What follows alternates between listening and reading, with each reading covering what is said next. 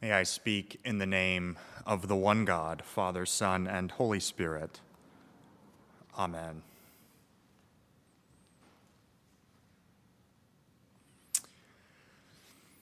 Life is demanding. It does not matter if you are young or old, or rich or poor, laid back or uptight. We all face life's demands. And the hardest part is that these demands are often not integrated. They pull us in very different directions. Demands for school and work, demands of family and friends and church, demands of volunteerism, service projects for the community, demands of retiring well, demands of worrying about the past and preparing wisely for the future. They often run in different directions, and so we grow discouraged. Because the only way we know how to deal with one of these demands is to give less attention to another demand, which means that in some area of our life, we are always a failure. Thus, the discouragement. Something is always getting dropped. When I go to the grocery store, just me, I often forego getting a cart or a basket. I can just carry it all, I tell myself. Well, this past week in Donaldson's, I'd picked up a frozen pizza and a fresh pint of Ben & Jerry's. But then I realized there were a few more things I needed to get. Some toothpaste and, a fresh loaf of bread. Some fruit for my smoothies, oranges and bananas. Oh, of course, there's some garlic right over here too. So I gathered it all and I stood in the line there, drawing long glances from all the cart and basket users. And my foolishness caught up to me as my hands got cold from holding the frozen goods, and my arms got weak, and out from the bottom slipped the loaf of bread. And as I went to go and grab it, I dropped the oranges, and they just started running off ahead of me. And immediately I had the thought, being the preacher that I am, a metaphor. While trying to take care of our commitments at home, we find that we're falling behind at work. And as we reach to take care of that, we drop self-care. And when our backs really get pressed against the wall, the first thing to go are our spiritual disciplines. And we just watch our sanity running out ahead of us like dropped oranges. As Jesus warned, those who try to save their lives will lose them. I often enjoy, as a priest, hearing people tell their faith stories of how they came to believe in a God or a higher power. Often these faith stories are known as testimonies. These testimonies, you'll know, are often told in the first person. I was blind, but now I see. I was lost, but now I'm found. But when the Apostle Paul starts to tell our testimony in the second chapter of his epistle to the Ephesians, he doesn't speak in the first person. He doesn't speak in the comfortable third person or even in the first person plural. He's less pastoral than that, and he just goes for the second person. When you were dead. He doesn't say when you were lost or when you were unfulfilled or when you were victimized. When you were dead. Sin is anything that keeps us back from God. nothing will do that quite like trying to hold our lives together. Paul says that attempt is fatal. And Paul doesn't just tell us we were dead. He doesn't just kill us. In verse 2, he actually digs the grave for us. You were following the spirit of those who were disobedient.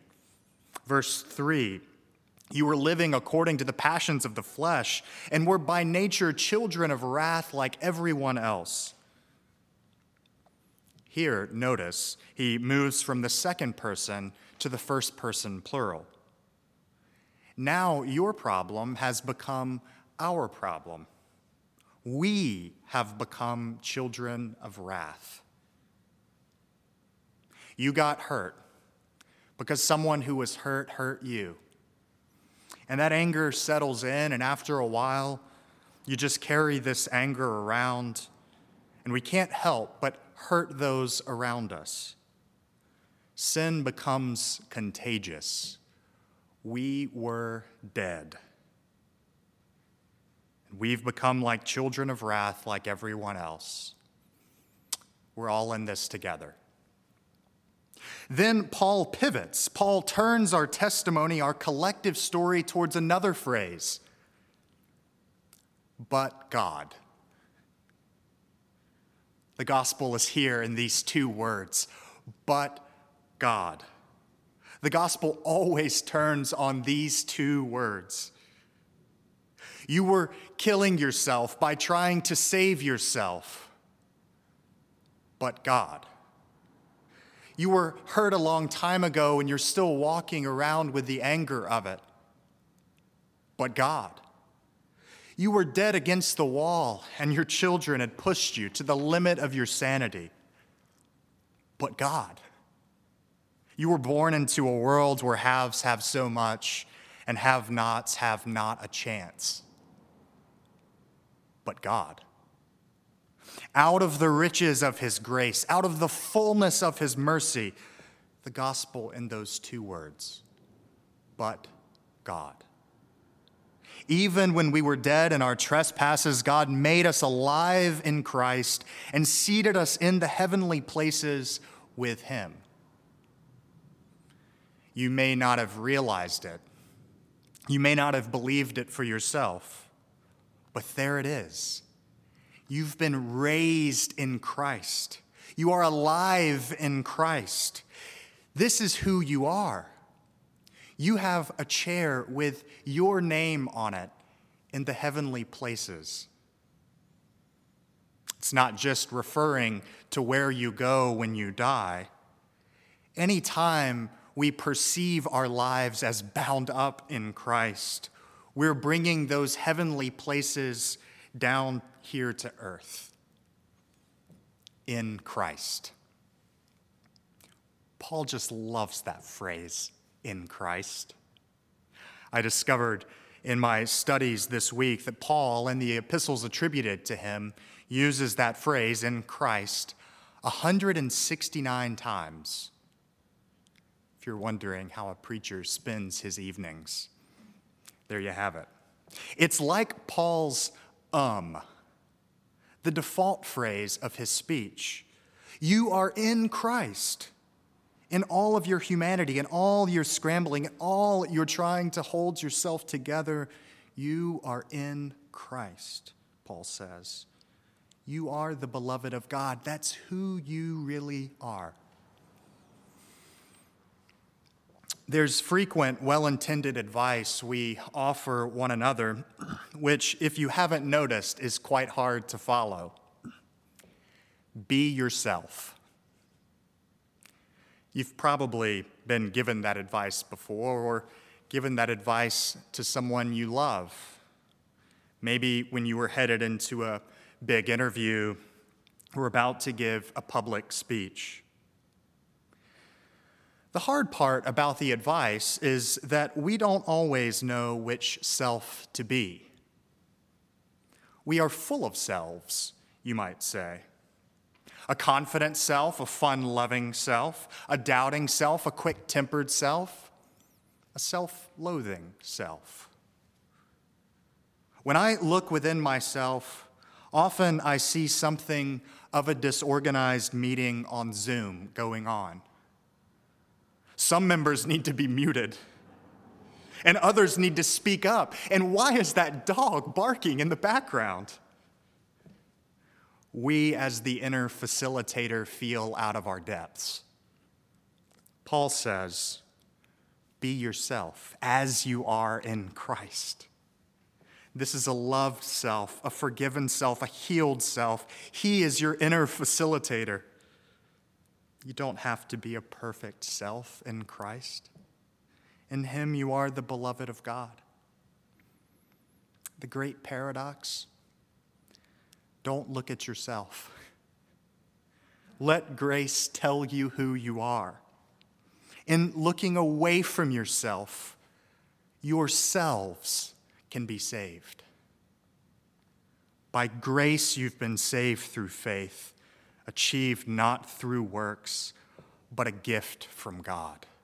A gift. Grace claims that life is not a challenge to be achieved, but a gift to be received. And every day we have to confront this great choice. Will you try and achieve your life, or will you receive your life? Receive who you are in Christ.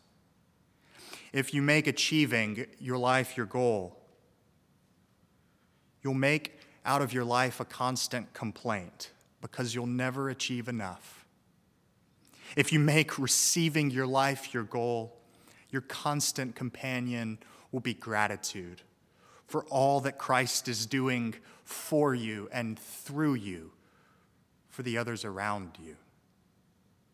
Grace claims.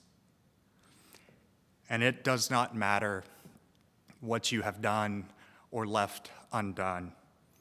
It does not matter what has been done to you.